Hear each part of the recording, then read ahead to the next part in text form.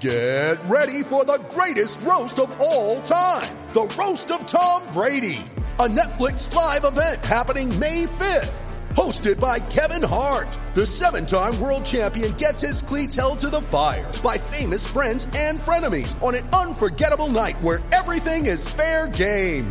Tune in on May 5th at 5 p.m. Pacific time for the Roast of Tom Brady, live only on Netflix. So got to find out if this guy had a nickname Sticky when he was Ricky playing at Texas. But look who's on the line. We haven't spoke to him in a while.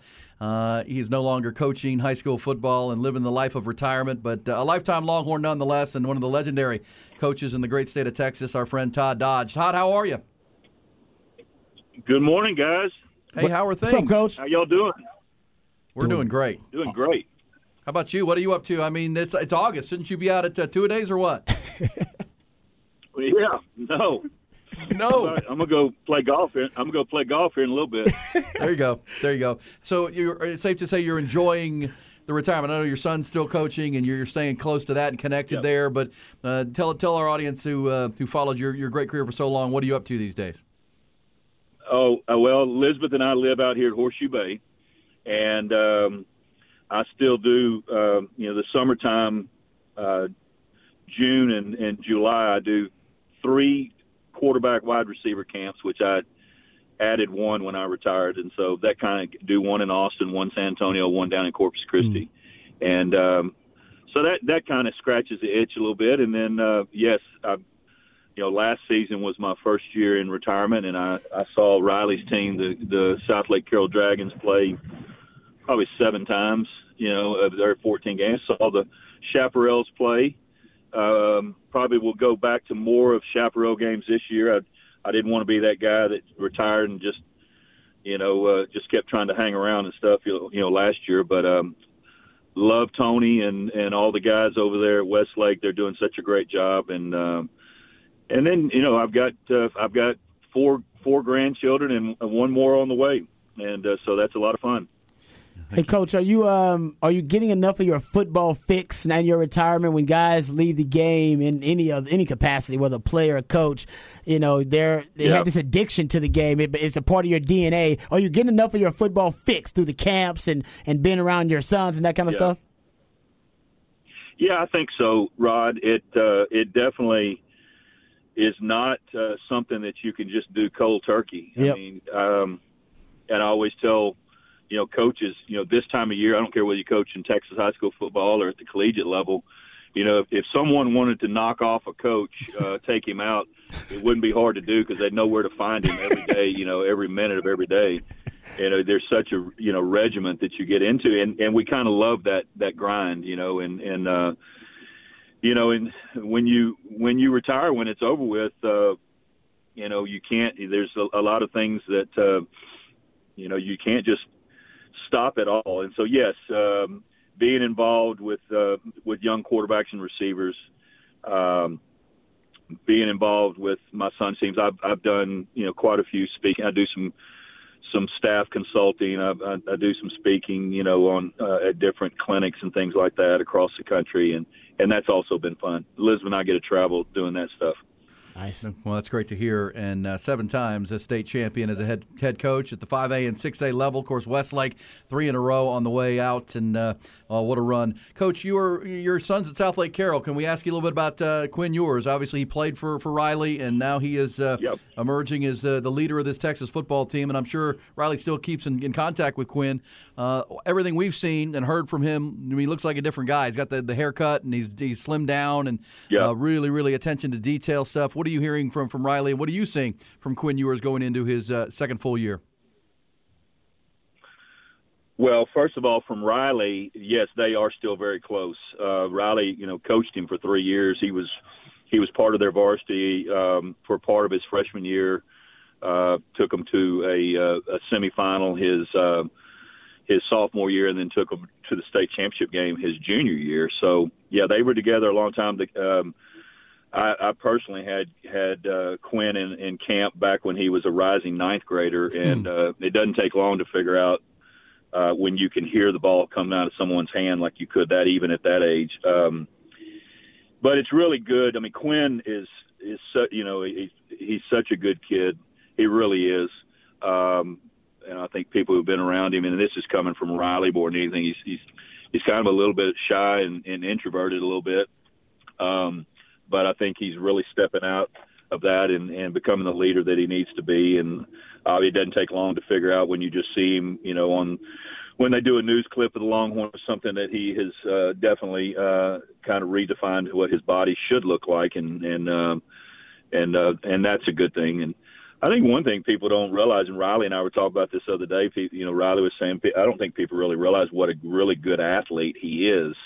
You kind of, last year you got the mullet and you got the beard, and you kind of got the body's a little bit dumpy looking, and all of a sudden people, but now he's kind of back. When he was in high school, he was a track athlete also, he was a member of the mile relay team and the 4x2. He could scoot now. I can remember watching him as a sophomore take 180 to the house on zone read against Denton Geyer, and they got some guys that can run. So big Quinn fan, obviously. Just look for great things for him.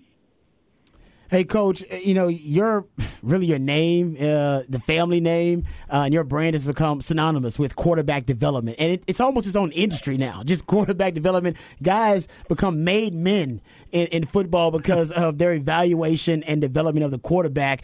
And you are one of those made men because everybody, you seem to have the magic touch. What do you look for when you are looking for a quarterback? What are the traits that you identify that, hey, these are traits I must have in a quarterback, because you've turned Westlake into one of the greatest quarterback factories, or helped turn into one of the greatest quarterback factories in the country? Yeah, well, probably the number one thing is he coachable? Mm-hmm. And a lot of times when we were all young, I think we probably got told, hey, you got to be coachable, or man, he's so coachable, or you'd hear somebody go, that kid is so uncoachable. Yeah.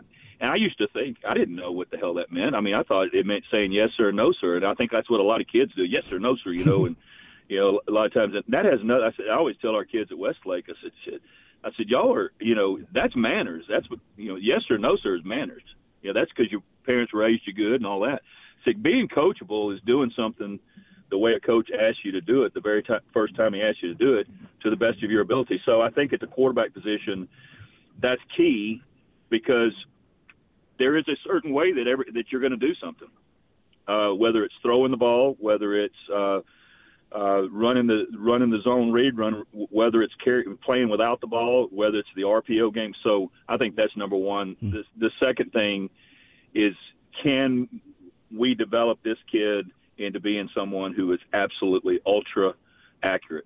Can he make the routine look routine? In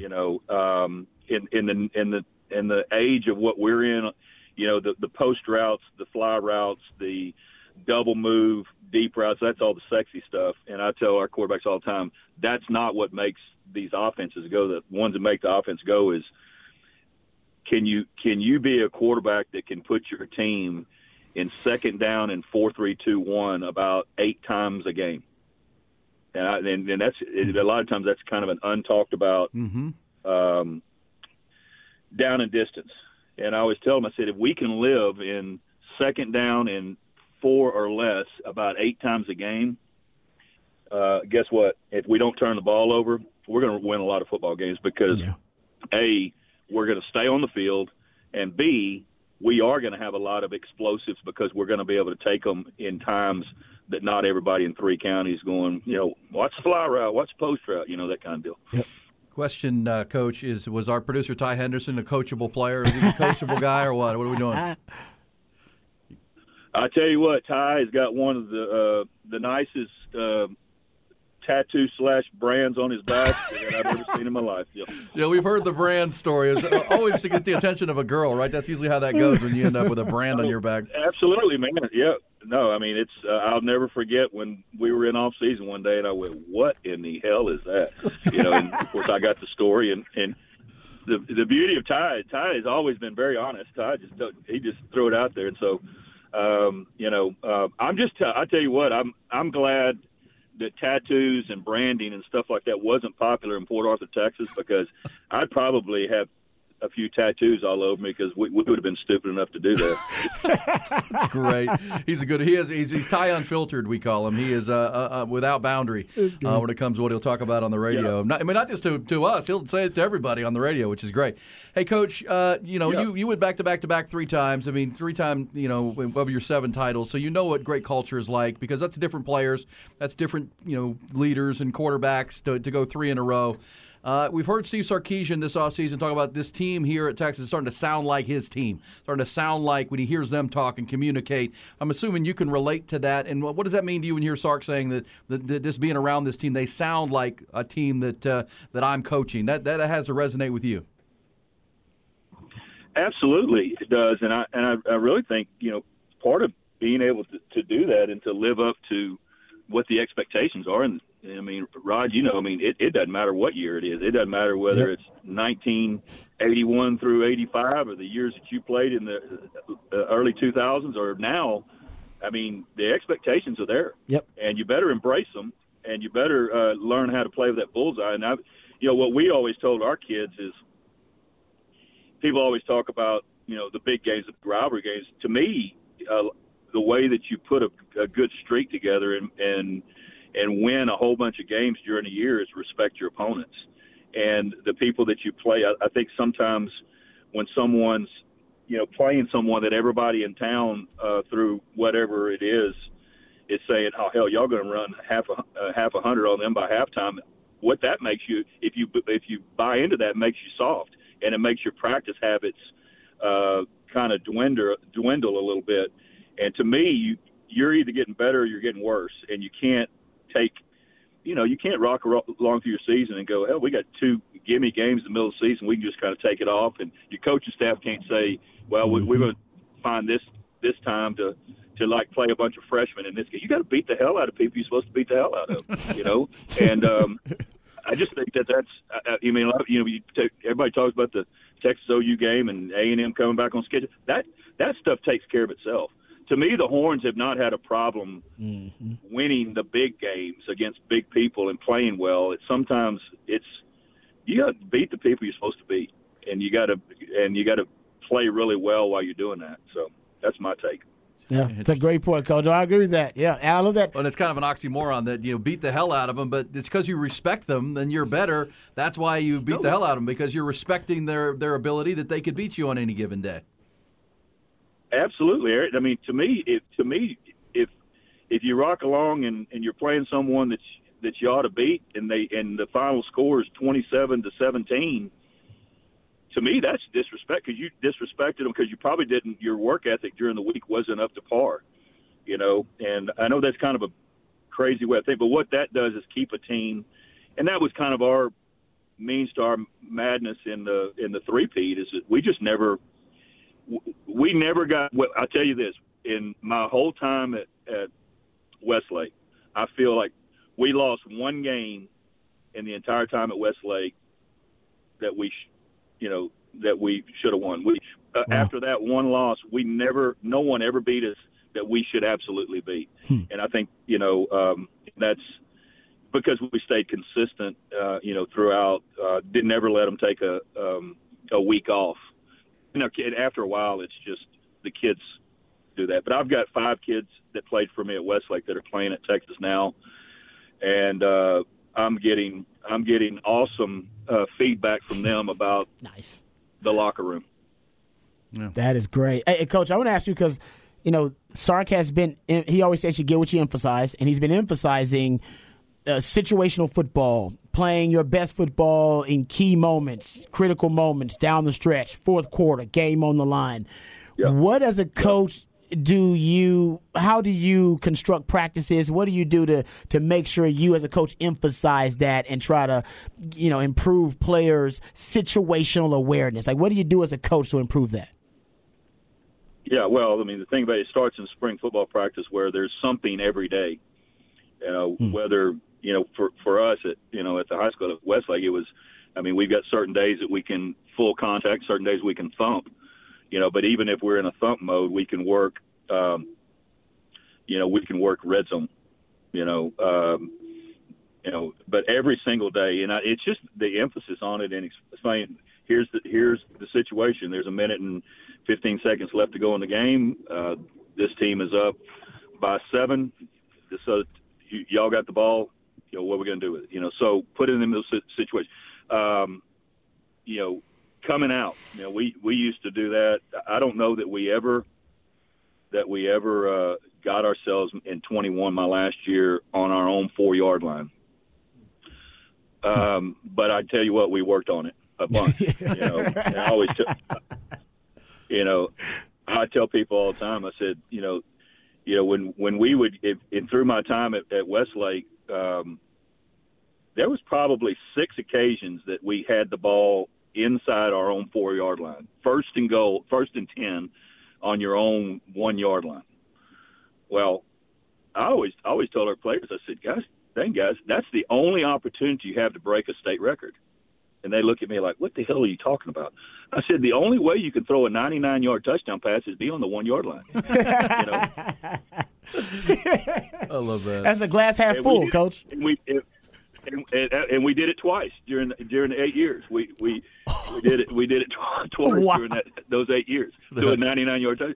So you kind of look at it like that, and then but just you got to, in those situations, you got to talk about it. To me, you got to get stories about it. I'm a history major, and so I love to tell stories about the good things that have happened in football and maybe the mistakes that have happened in football. And I think from week to week, you can point out what happened in this college game. You go, hey, this team came from behind, they were down 21 and came all the way back, and we're real big on also when we get, it doesn't matter whether we're winning by 21 or we're down by 21, is staying in, what we did at the high school level. I don't think there's any magic to it. We stayed in 4-minute increments of a game. Oh yeah. Literally, when you start a game, we're gonna play for this 4 minutes. Okay, so what's going to happen in this 4 minutes of the game? Okay, we kicked off to them. We've got to go when we kick off. There's a win or a loss to be had. Yeah. Okay, they've got the ball. They've got the ball first. Our defense is on the field. Okay, there is a win or a loss. We go 3 and out. Guess what? We just won. We got a goal on the goal board. All right. Now we make them punt. Well, we get the ball inside the 50-yard line. Guess what? We just hit another one.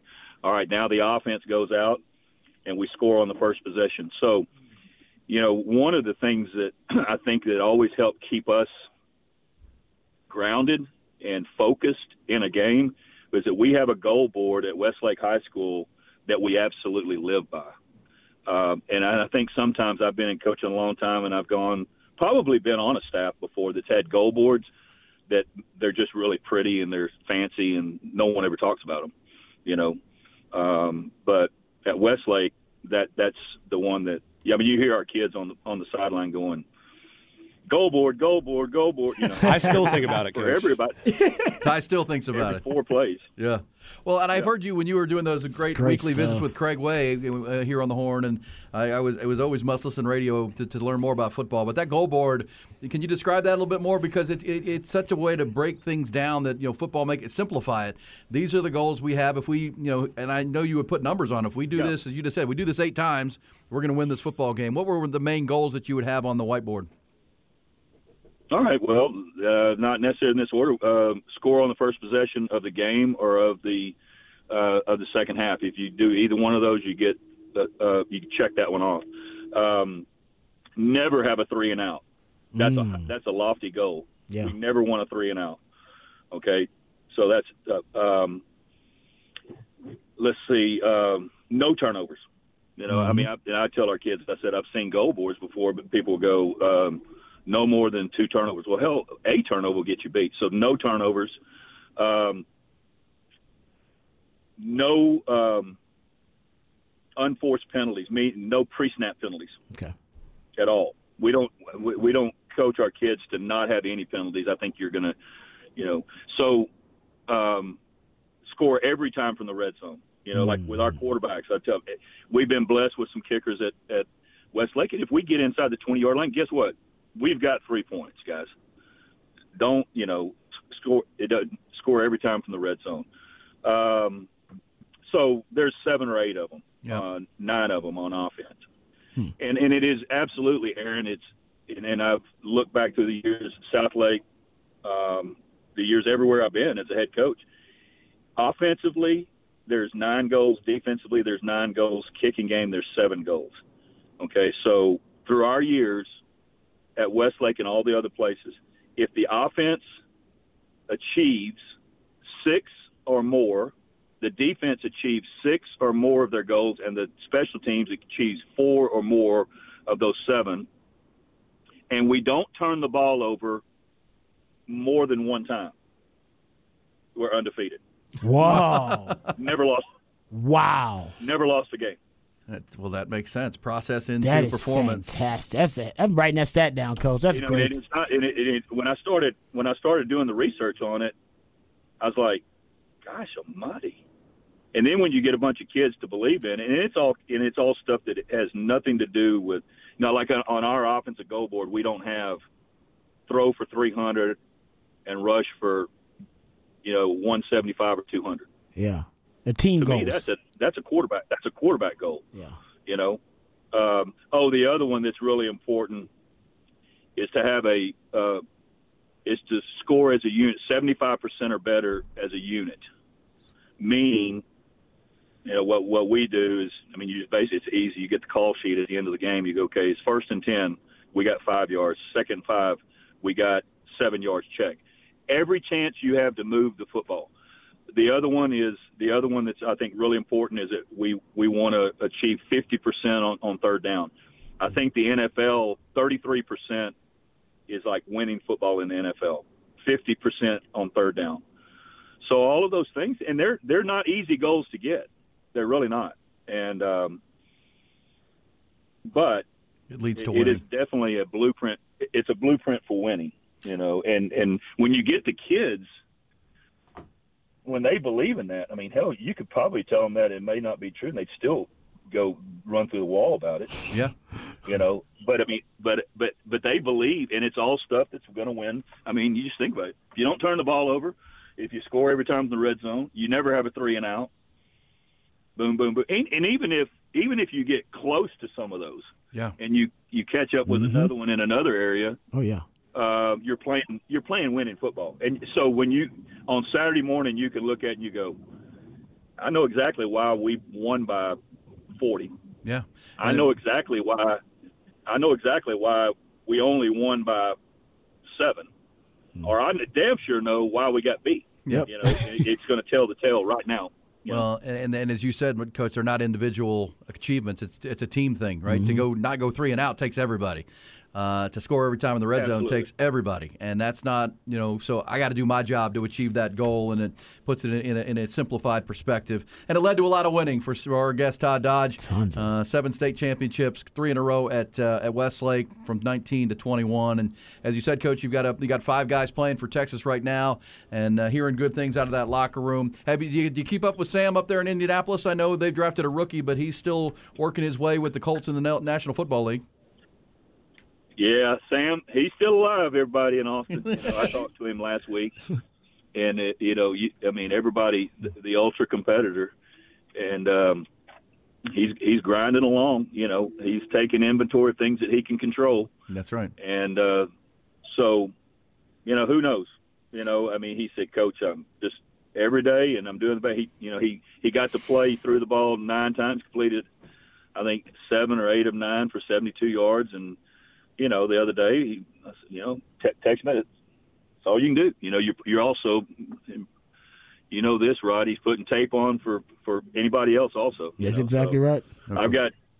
I've got Chase Daniel, who this may have been his last, but he played 15 years in the league, and he's the highest paid backup quarterback in NFL history because he's such a professional.